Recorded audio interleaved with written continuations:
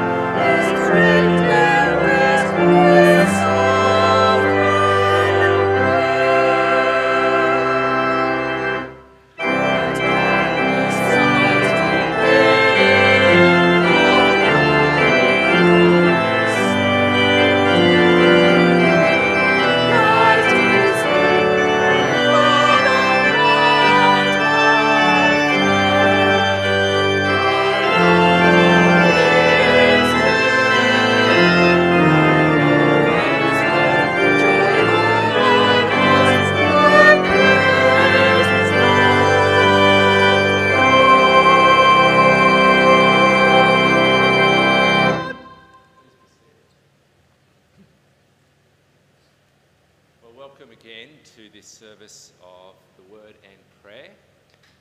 As we continue our series, The Stories of Grace, today with the story of Rahab, which our Senior Minister Bruce will be speaking about. Welcome to those of you who are here in the building and also to those of you who are online, especially if you're a guest with us. We love having guests here. For our guests, my name is Andrew Graham. I'm one of the ministers here. It's lovely to have you here today.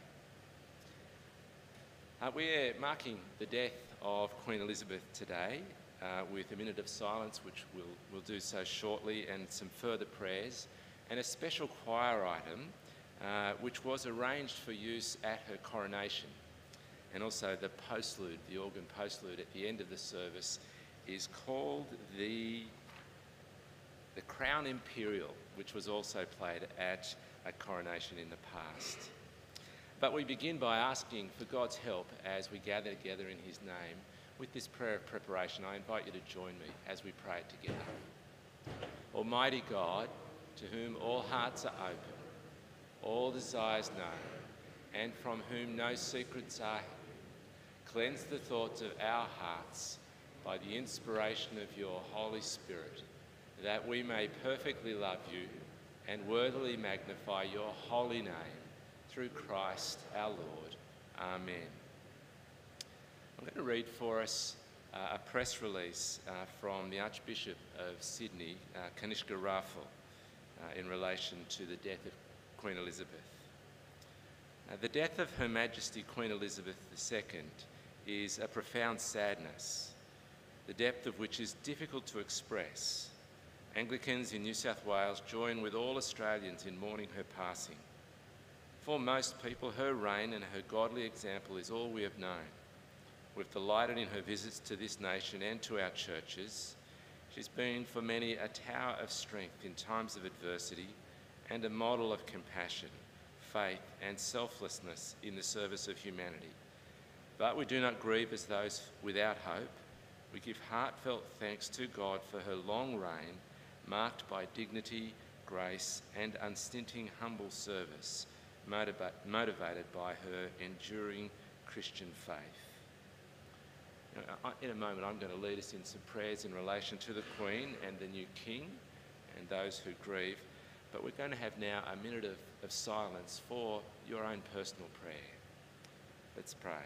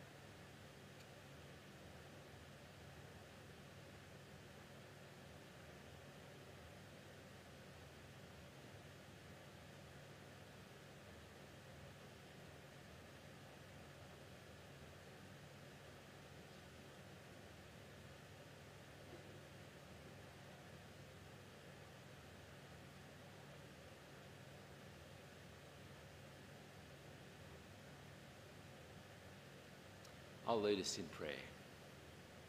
Our Heavenly Father, Almighty and everlasting God, who grants authority to those who rule in your world, we thank you for the long and remarkable reign of Queen Elizabeth.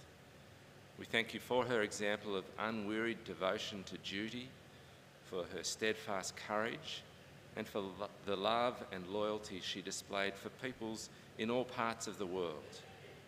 We also thank you for her enduring trust in you and for her salvation through our Lord Jesus Christ. And Father of all mercies and giver of all comfort, we pray that you will deal graciously with all those who mourn the death of the Queen, especially the members of the royal family, for the people of the United Kingdom and for people across the world, that casting every care on you, we may know the consolation of your love through Jesus Christ our Lord. And finally, Almighty God, who rules over all the kingdoms of the world, we pray for the new King, Charles. We ask that you will let your wisdom be his guide, and that you will let justice, truth, holiness, peace and love flourish in his days. We pray that you will direct all his work to your glory and the welfare of all. Amen. Now, as the choir comes forward, I'll just mention again that this arrangement of the Old 100th hymn was sung at the coronation of Queen Elizabeth. So I hope you're able to enjoy this, and then I'm going to lead us in some further prayers.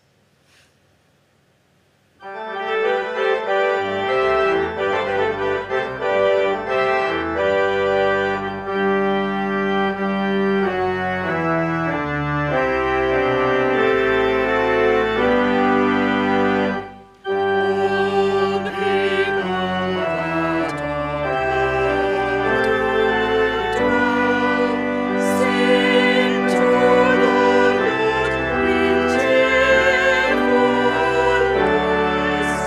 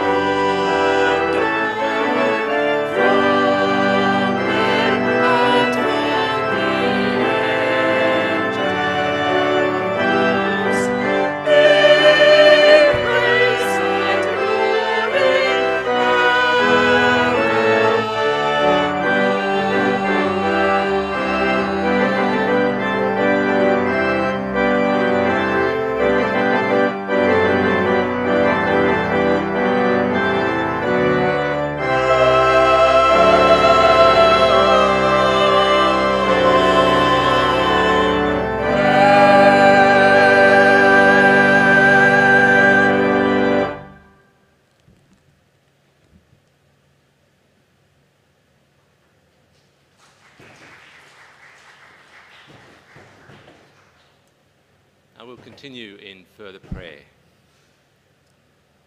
Our Heavenly Father, we thank you that we can come to you, the most holy God, with confidence by the cleansing blood of Jesus and with the help of your Holy Spirit who lives in us. Please hear our prayers as we bring our hopes and our concerns to you. In this broken and divided world, our hearts go out to the people of Pakistan, where the effects of recent monsoon rain and floods continue. Now, Father, we ask that as families grieve and struggle to meet basic needs, you would pour out your love and provide for them. And during this time of difficulty, we ask that you would move people there to call out to you and find the comfort and the help that only you can provide. And as we think about the wider world, we thank you for the privilege of partnering with mission partners around the world. And today we pray for Michelle and Andrew Bloomer in Vienna as a new term of English classes begin. We ask that many students that they teach would be drawn to you through their ministry. And we also pray for a solution to some of the leadership challenges in their local church, where two elders have stepped down recently, leaving a heavy load to be carried by Andrew and one of the other elders. And as we consider the question of leadership, we pray too for those who carry pastoral responsibility here at St Matthew's, especially for our staff pastoral team, for Bruce and Scott and myself, for Deb, Suzanne, Nathan, Stuart, Trish, Jamie and Barry. Lord, we thank you for those you've placed in authority pastorally over these congregations, and we thank you for their willingness to serve. We pray that each of us will seek your glory in all that we do. We pray for your protection over our work, marriages and families, as those who watch over us all, to whom they must give account.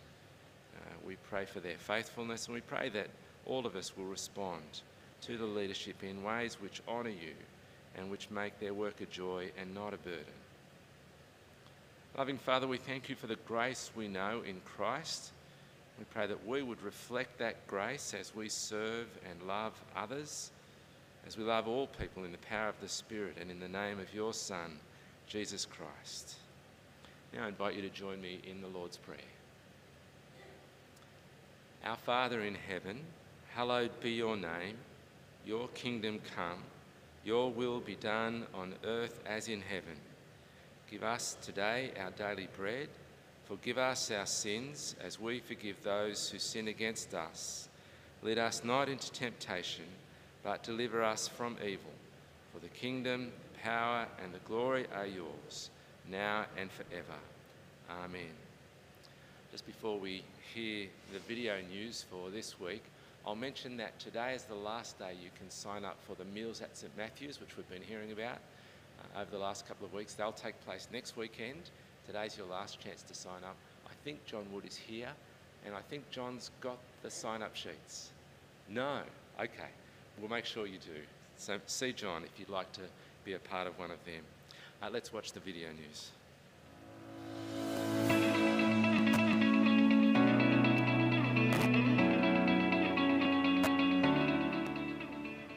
Hi, I'm Jamie. My pleasure to give you the church news for this week. Well, we hope you feel welcome to our service today. It is so great having you here with us, and we trust you enjoyed your time with us today. Especially if you are new at church, a warm welcome to you.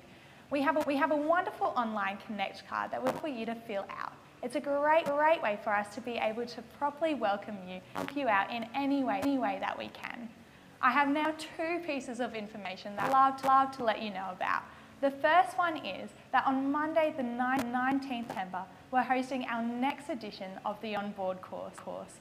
This night is for anyone who is new or newish and anyone who is ready to course their spiritual home. Maybe you wanted to get along to the last one and missed. Well, this is also a great chance for you to come along and find out about church and what it might look like to get more involved. If that's you, block it in your diary, Monday night, the 19th of September. And if you are, we would love for you to let us know by either speaking to one of the staff members at church or filling out one of these Connect cards. The last piece of news as church, it is coming up in 2 Sundays' time. I'm so excited for it. It will be at our 10 a.m., 5 p.m. and 6:30 p.m. services.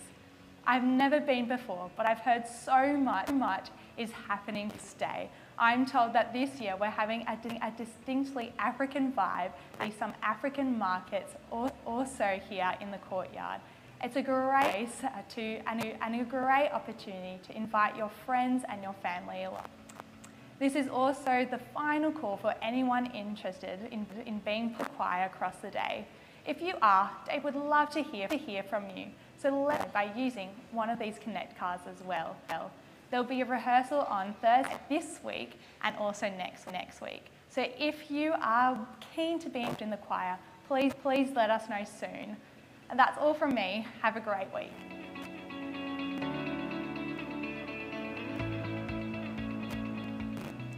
And just as the musicians come forward to lead us in our next hymn, our offertory hymn, I'll mention that on that Sunday, 2 Sundays from now, the musicians have a special program of music for us, accompanied by organ at the 8 o'clock service. Would you stand as we sing together? Have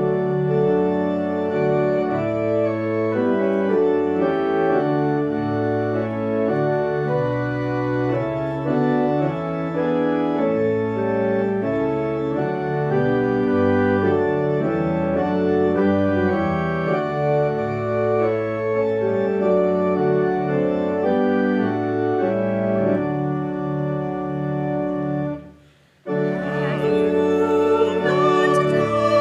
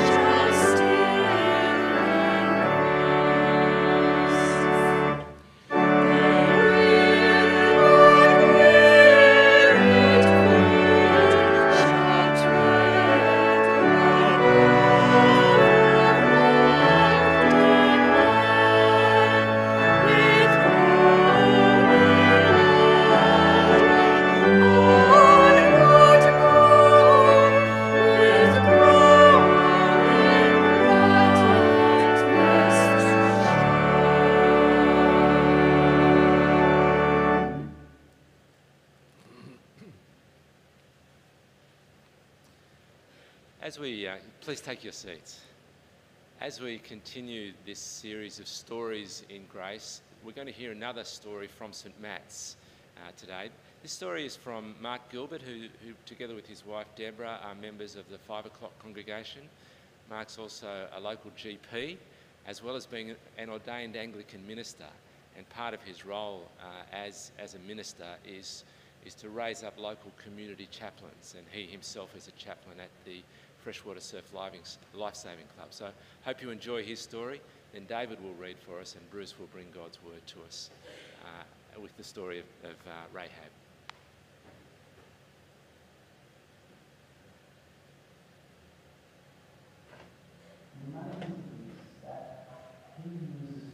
Like us, to bring his message of grace, sometimes at the most difficult time. Hi, I'm Mark and I'm one of here at St Matt's, and one of the jobs I do here is I work as a chaplain at Freshwater Surf Lifesaving Club, and I also help other people that might be thinking about being a community chaplain to think that through and support them as they make that decision. The idea behind community chaplaincy is our church is surrounded by lots and lots of communities, and there are Christians in a lot of those communities as well. A chaplain is who's a Christian serving in those communities outside of church, visibly as a Christian, showing God's love and speaking God's truth into those communities. Serving as a chaplain in Freshwater Surf Club, I'm there often on mornings because that's when a lot of the activities happen around the surf club. I'm an active member of the club, but I'm also there as a support to people within the club that might have various issues. And that invitation is pretty open-ended. I'm not an expert. I'm not there to solve their issues, but I'm there to help them find help if things come up and to offer a bit of wisdom and support. One that came up recently was a very sad situation when there was a death of one of the mothers of 3 of the girls in our club. A few of the mums in the club asked if I would run something at the club in the days following her death to just help people think through how do you cope with grief, what are some of the support available to help people as they're coping with grief. How can we support our children who might be impacted by this as well? I offered to run something at the club to talk through some of these things and to offer areas for help. Because of the impact that this woman had on so many people's lives, things quickly got out of hand. And I found out the next day, actually by reading the news, that I was running a memorial service at Freshwater Beach, 6 a.m. in a couple of days' time. So many things could have gone wrong. There was a lot of grief in the community at this time. A lot of children were involved. There was even some anger around at the shock of the suddenness of death. It's probably one of the more scarier. I can't think of any scary in my head. Life as a Christian. Well, 1 or 2 things, but it was up there. But at the same time, with prayer and the support of Christians around me, I felt a great sense of God's presence walking with me through this process as well. I mean, I know God is always with me. Spirit is inside me. But over those couple of days, there was a particular of God's presence just being there, sort of each step I forward, and that was really wonderful.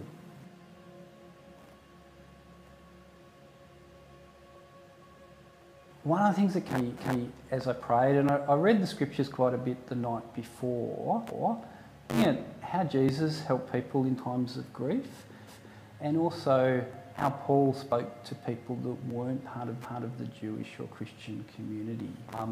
And I was convicted that even though this Christian event, this wasn't a church event, and I certainly wasn't being asked to deliver a sermon or to help people practically in grief, I'd say that if there was a sunrise, I'd point to the person who gave it to us. So we turned up at it was actually still. There was very little wind. It was even warm, and there was no rain. People started turning up. Mums, dads, teenage kids, all very quiet, quite respectful. I think the calmness and lightness of people that came eased a lot of raw nerves, and probably healed a lot of the raw nerves in the community that were around by people affected by Aaron's death. There was no ice. There was no rain. It was quite striking, really. I did have the opportunity to speak, and I spoke about some of the things that people can experience with grief, and some of the people could go for help and help with their kids. And I got to the end, and I was able to say, but look, as a Christian, I can't but saying that the person that's given us this sunrise this morning is, and if you reach out to him, you'll find him. Someone who couldn't get to the beach took a photo right at the moment that the sun came up and talking. There was a rainbow directly over Freshwater Beach. I was struck through this episode at the power that God has to reach people and the care that he has for people around us. And the amazing thing is he uses frail people like us to bring his messy grace, sometimes at the most difficult times.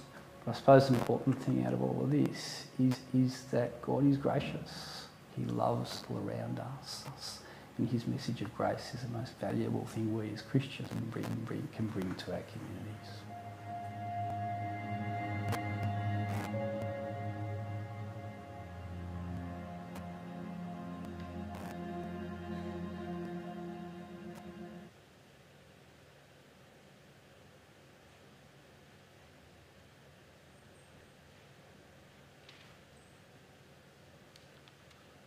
Good morning, everyone. Our Bible reading this morning is found on page 214 of our church Bibles. And can I encourage you to follow this marvellous reading in Joshua chapter 2, page 204 of our church Bibles. Then Joshua, son of Nun, secretly sent 2 spies from Shittim. Go look over the land, he said, especially Jericho. So they went and entered the house of a prostitute named Rahab and stayed there. The king of Jericho was told, look, some of the Israelites have come here tonight to spy out the land. So the king of Jericho sent this message to Rahab, bring out the men who came to you and entered your house, because they have come to spy out the whole land. But the woman had taken the 2 men and hidden them. She said, yes, the men came to me, but I did not know where they had come from. At dusk, when it was time to close the city gate, they left. I don't know which way they went. Go after them quickly. They may catch up with them. But she had taken them up to the roof and hidden them under the stalks of the flax she had laid out on the roof. So the men set out in pursuit of the spies on the road that leads to the fords of the Jordan, and as soon as the pursuers had gone, the gate was shut. Before the spies laid down for the night, she went up onto the roof and said to them, I know that the Lord has given you this land, and that a great fear of you has fallen us, so that all who live in this country are melting in fear because of you. We have heard how the Lord dried up the water of the Red Sea for you when you came out of Egypt, and what you did to Sihon and Og, the 2 kings of the Amorites and of the Jordan, whom you completely destroyed. When we heard of it, Our hearts melted in fear, and everyone's courage failed because of you. For the Lord your God is God, in heaven above and on earth below. Now then, please swear to me by the Lord that you will show kindness to my family, because I have shown kindness to you. Give me a sure sign that you will spare the lives of my father and mother, my brothers and sisters, and all who belong to them, and that you will save us from death. Our lives for your lives, the men assured her. If you don't tell what we are doing, we will treat you kindly and faithfully when the Lord gives us the land. So she let down a rope through the window, for the house she lived in was part of the city wall. She said to them, "Go to the hills so the pursuers will not find you. Hide yourselves there 3 days until they return, and then go on your way."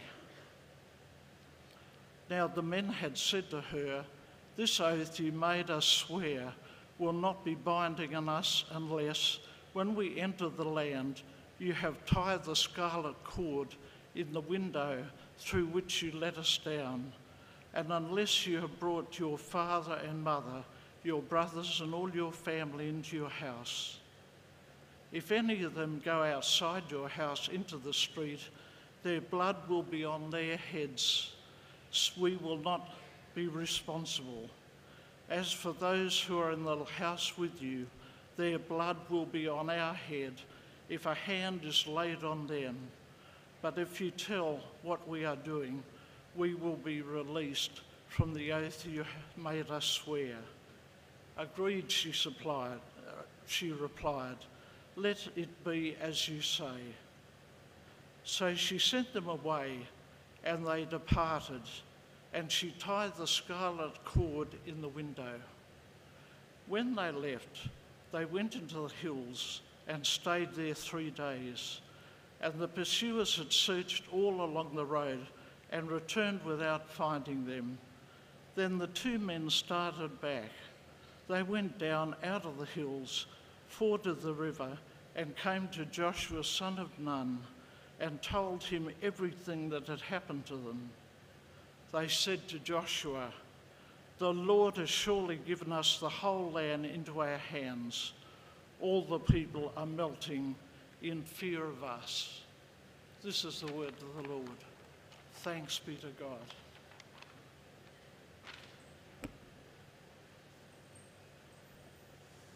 Good morning, everyone. I think I'm not alone in saying I was very shocked on Friday morning to wake and hear the news about Queen Elizabeth. It's been a very eventful week, and it's good we can stop and have some time to be quiet and pray. I'm going to now bring us the message, and we're in the second week of our Stories of Grace, and we've got a great one with the story of Rahab today. So let me pray. Father, we do thank you for your incredible grace towards us, and help us to just realise how great your love is for us this day as we reflect on Rahab's story in Jesus' name. Amen. Well, I want to start with a question today, which is a very simple one. Why do you love God? Now, that might not be something you do, but it's the most important commandment that we're given by the Lord Jesus. And I've got up here on the screen his reply when he was famously asked, "What is the greatest commandment in Scripture?" And he said, when you sum it all up, it is to love the Lord your God with all your heart and with all your soul and with all your mind. This is the first and the greatest commandment. It's a very powerful statement that he makes there. It's hard to misunderstand it. The most important thing we have to do in life is to love God. But why do we love God? Why should we love God? I think it's a very foundational question that we need to ask ourselves. Why do we love God? Now, I could give you numbers of reasons for that, but if you were to ask me personally, the reason I love God the most is because of his incredible grace to us, and his kindness and his mercy. And I just love the way he transforms the most unlikely lives. And today we've got a story of one of the most unlikely lives being transformed by God's grace. And it's a heartwarming story, the story of Rahab. And as I've gone through this, it just expands my heart in terms of how I feel towards him, as I realise the way he treats us and the way his grace is available to anyone. And so today we come to this story of Rahab. And it is an amazing story. Rahab became the great-great-grandmother of King David, who as a result became part of the family line of the Lord Jesus. And when we read about her in Joshua chapter 2, which was what David read for us, you would have to say that she's probably one of the most unlikely people that you would think would become part of the royal lineage of Jesus. So if you've got your Bibles there, Joshua chapter 2, we're going to just work our way through the chapter and then reflect shortly on some verses in the New Testament. But let's have a look at the beginning, Joshua chapter 2, verses 1 to 2. We read that Joshua, son of Nun, secretly sent 2 spies from Shittim. "Go look after the land, over the land," he said, "especially Jericho." So they went and entered the house of a prostitute named Rahab and stayed there. And so there it is. She's the prostitute named Rahab. Now, just think about that. If you're Rahab, that's how you will be known through all eternity. Not the most pleasant thing, I think, for her, but that's how history knows her. I don't hear many girls being called Rahab, for obvious reasons.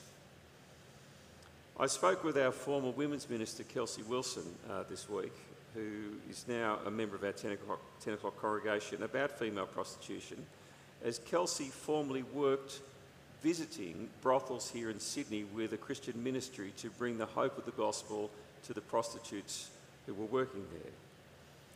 And she said this to me about prostitutes today in Sydney. She said, "A prostitute is someone who exchanges sexual services for payment." She said there's a dichotomous narrative in our modern society about prostitution that on the one hand tries to sell us images of empowered women exercising their freedom to make choices about their own bodies. It's a fulfilling working life, is how the narrative runs, and even compassionate service is offered to clients rejected by society.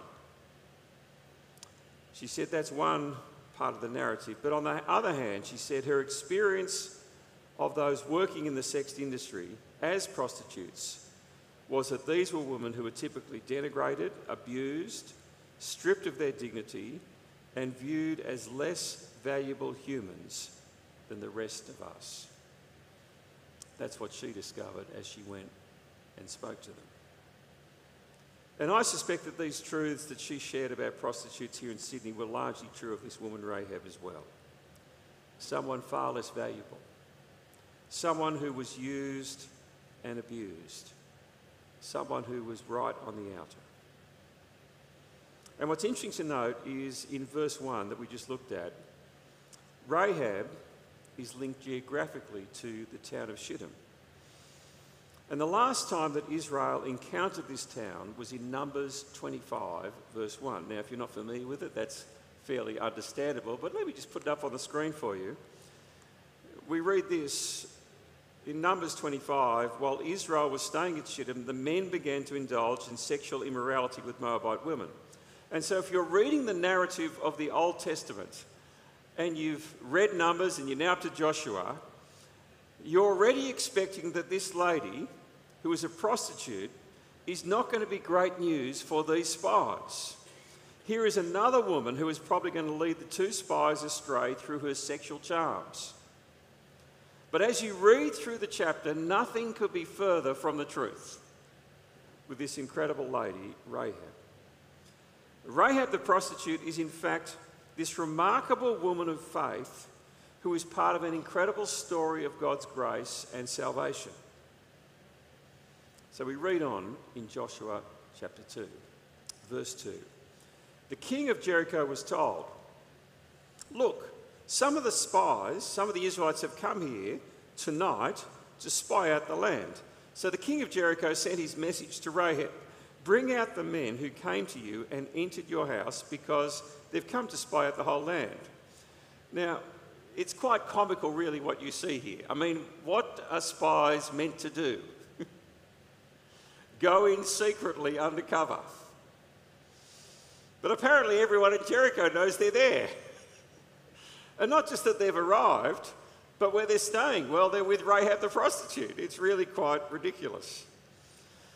Now, if it seems dodgy that this is where the spies went, and you do have to ask that question, why are they there at the prostitute's house? There is probably some logic to it, that as outsiders coming into the city, it was probably a frequent thing that men, strangers to the city, might go and inhabit a place like Rahab's, for all the reasons we don't have to think too hard about. And so they might have thought, well, this was a convenient place to go where it would not be obvious. But whatever they did, everyone knew they'd arrived. Now, in contrast to their incompetence, we see this quick-thinking lady, Rahab, in the way she responds. Verse 4. But the woman had taken the two men and hidden them. She said, yes, the men came to me, but I did not know where they'd come from. At dusk, when it was time to close the city gate, they left. Actually, I don't know which way they went. Go after them quickly. You may catch up with them. But she'd actually taken them up to the roof and hidden them under the stalks of flax that she'd laid on the roof. So the men set out in pursuit of the spies on the road that leads to the fords of the Jordan, and as soon as the pursuers had gone, the gate was shut. Now, what's fascinating is the text leaves us into no doubt as to what Rahab did. She had incredible courage. She was very quick thinking, but she basically lies to the king. I mean, there's no other way to put it. She denied knowing them. She just deliberately misled the king's men to go and leave the city in pursuit of them, so that she could protect the Israelite spies. The most generous way you could put it is that she's incredibly shrewd in her dealings with the spy and the king. But let's call it for what it is. She's lying. And I was thinking about this. She's really got two options. Because as you're going to see, she's got this incredible understanding of God. She knows she's got the option of siding with the king, and they'll be destroyed by Israel, or she'll side the God of Israel. There's only one of two options. And she throws her lot in with the God of Israel. Now, it's interesting. The text does not reflect at all on her lying and the ethics of it. Completely silent. In fact, later in the New Testament, she is commended for her faith. And so because the text doesn't comment on it, I'm not going to comment either. I'll let you ponder the ethics of it. But verse 8, we read on. Before the spies lay down for the night, she went up to the roof and said to them, and here you see this incredible moment of faith, an expression of faith. I know that the Lord has given you this land and that a great fear of you has fallen on us, so that all who live in this country are melting in fear because of you. We've heard how the Lord dried up the water of the Red Sea for you when you came out of Egypt, and what you did to Sihon and Og, the two kings of the Amorites east of the Jordan, whom you completely destroyed. When we heard of it, our hearts melted in fear, and everyone's courage failed because of you. For the Lord your God is God in heaven above and on the earth below. It's really quite profound, this profession of faith that she makes, when you look closely at what she says to the spies. This prostitute from the pagan city of Jericho knew that the God of Israel ruled the world. He was the God of heaven above and the earth below. And nothing could stop him. She, and I presume all the peoples of the city, knew about the events of the Exodus. It's interesting, it's not recorded in archaeological data, the story of the Exodus, and there's no surprises there. Kings have a habit of removing embarrassing moments of history. Which pharaoh of Egypt would want to record that event? But the rest of the world of that day knew all about it. And there's just this fear that seizes the land. And Rahab knows exactly who's coming and what the likelihood of the outcome will be. And she says, I'm with that God. I'm changing sides. And you just see this reverent fear she has. And then there's this plea in verses 12 and 13. Now then, and you can just hear the quietness of her voice, please swear to me by the Lord that you will show kindness to my family.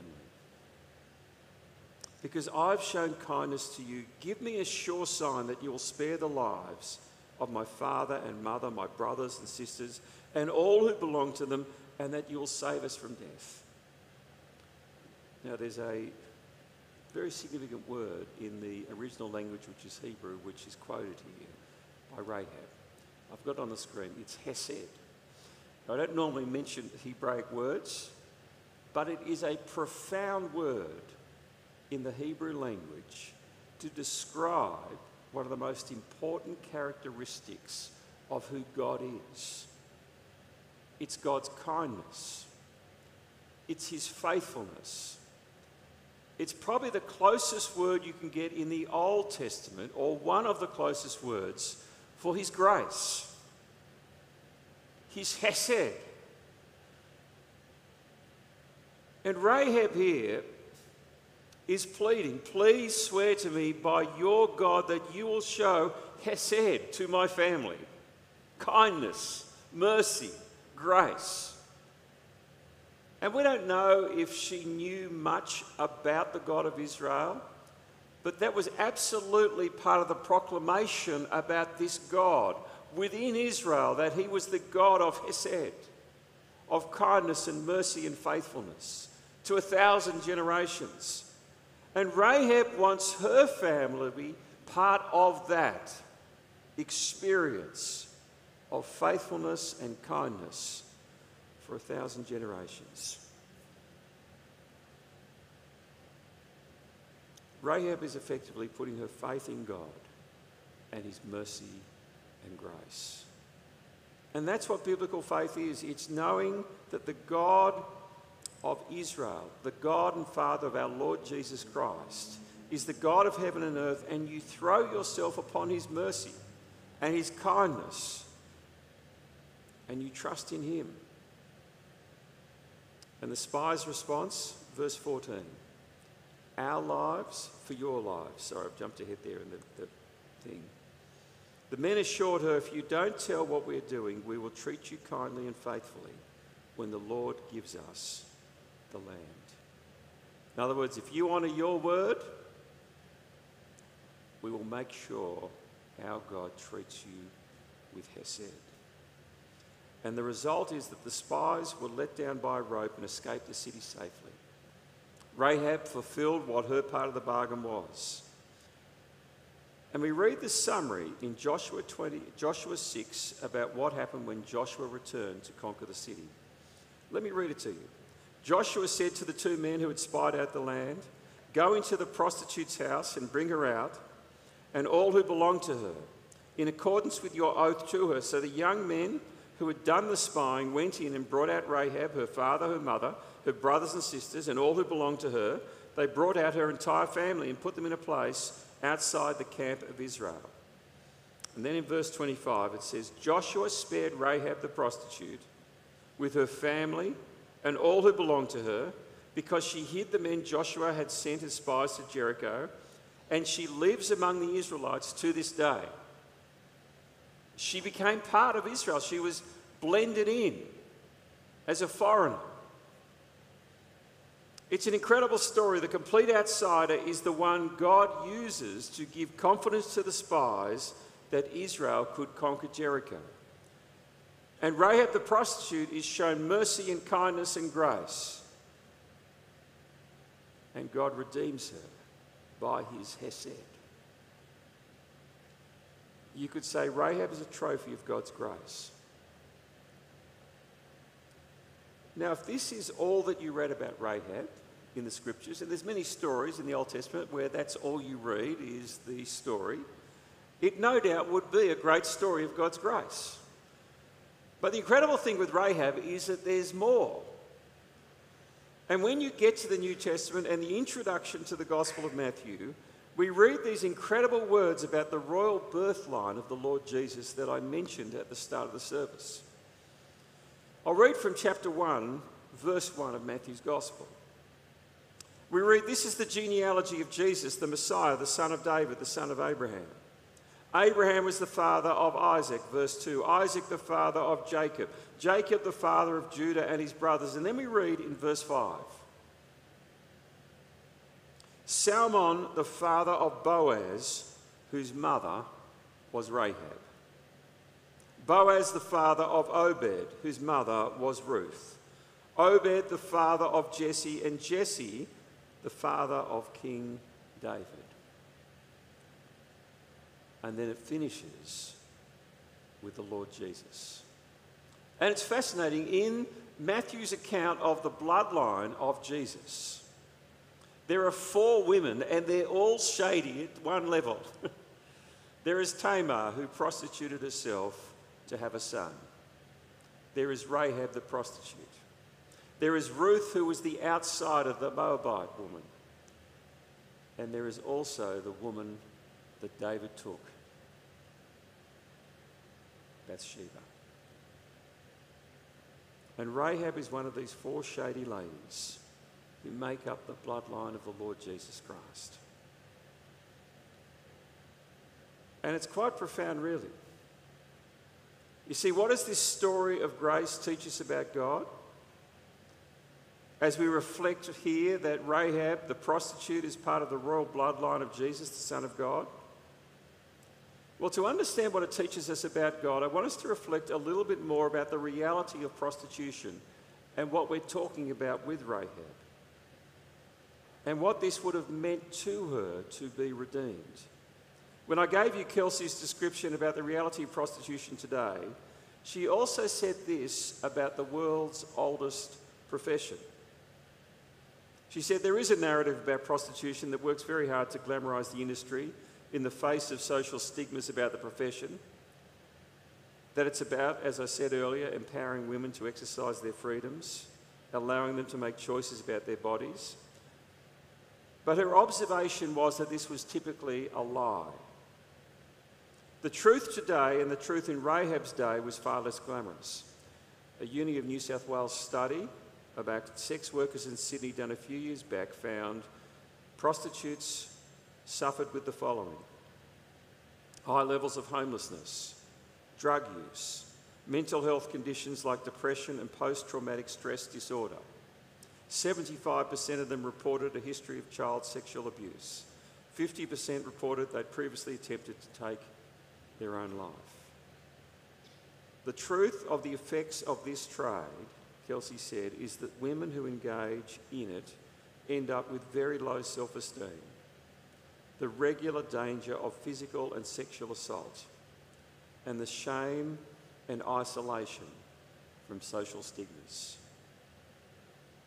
We all probably have an image that comes to mind when we think of those engaged in prostitution, but it's a far from homogenous group. In the Sydney brothels that Kelsey visited, she met with university students, mums, retirees, along with women who'd been trafficked. She said some do regard it as a job and see themselves as a professional, but the overriding motivating factor for almost all of them was survival. Most of them want to get out. And from a societal perspective, working women are typically viewed as worth far less in our society.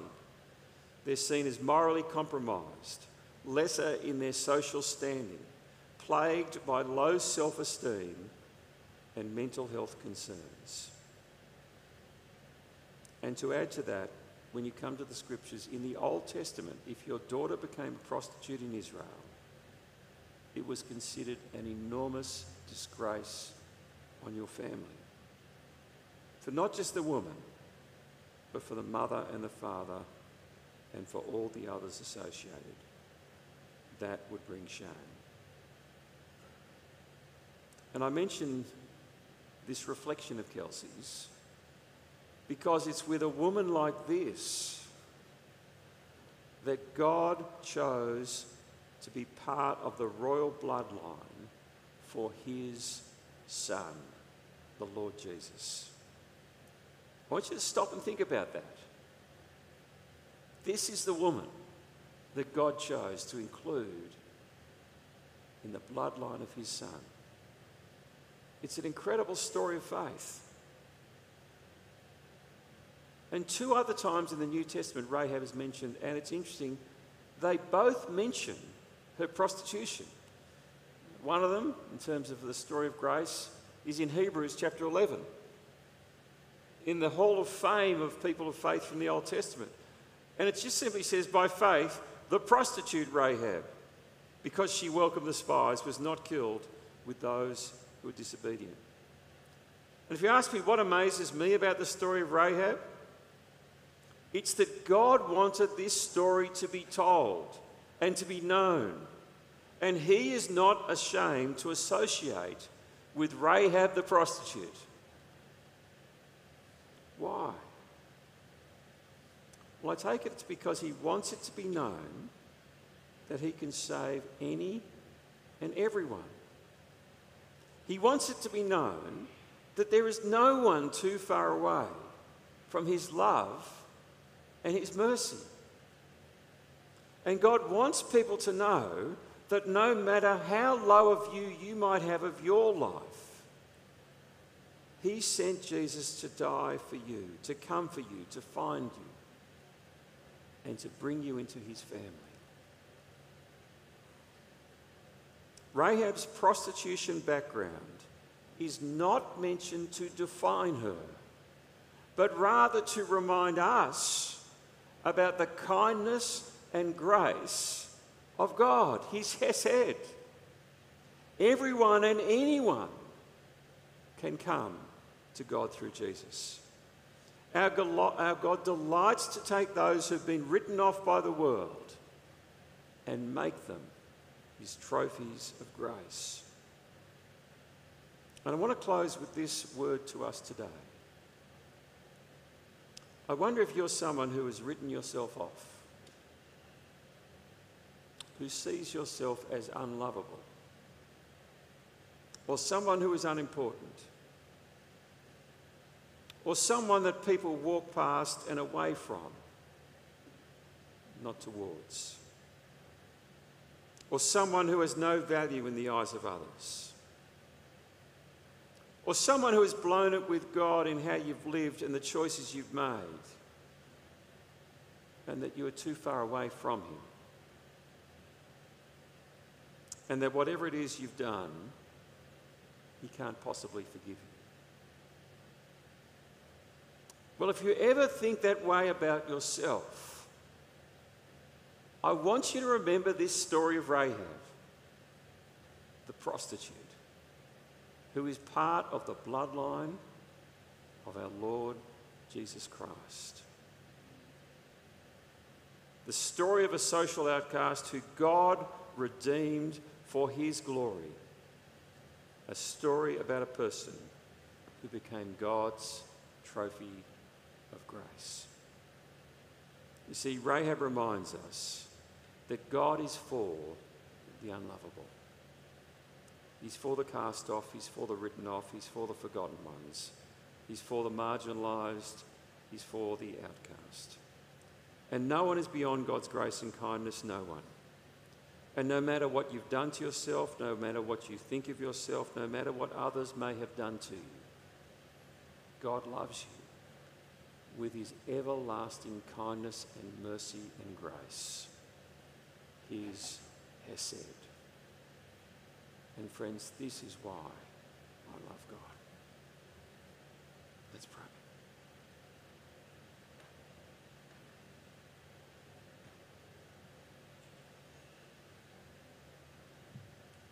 if you're here this morning and you can identify with those thoughts of being unlovable or on the outside,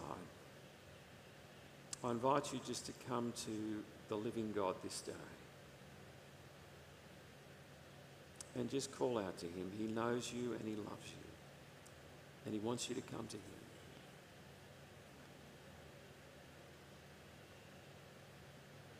I'll just give us a moment to pray quietly.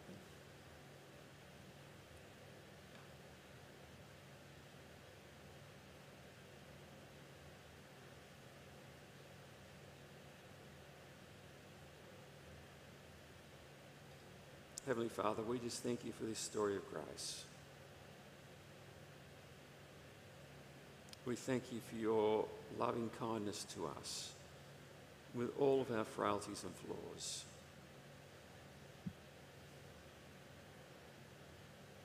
That you welcome us in. You transform us by your grace and forgiveness. And you make us trophies of your grace. Father, help us to live in a way that honours you and the kindness and love and mercy that we find in and through your Son, the Lord Jesus. We pray in his name. Amen.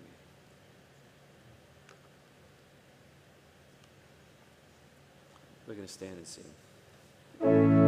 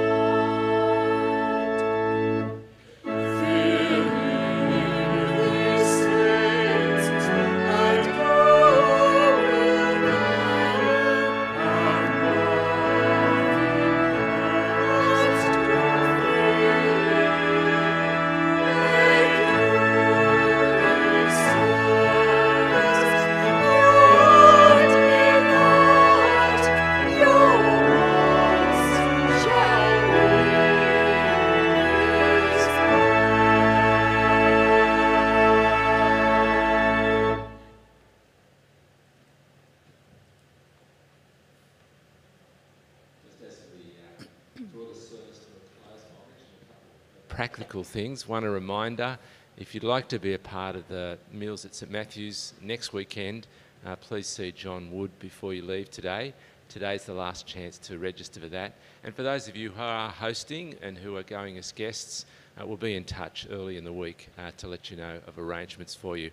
The second thing is just to let you know that there's a number of people who've been part of a fundraising effort for preventing youth suicide. They're all associated with Balgowlah Boys High. We of course support Kieran Kolbelki as an SRE teacher there, and he's an elite rower and is part of the rowing program there. So you might like to give some encouragement to the boys, and I think it's some parents and teachers who are also part of that initiative. As we close, let me bring you these words of encouragement from the book of Romans, and I'm going to add a couple of extra words to Romans 15. Brothers and sisters, may the God of hope and grace fill you with all joy and peace as you trust in him, so that you may overflow with hope and grace by the power of the Holy Spirit. Amen.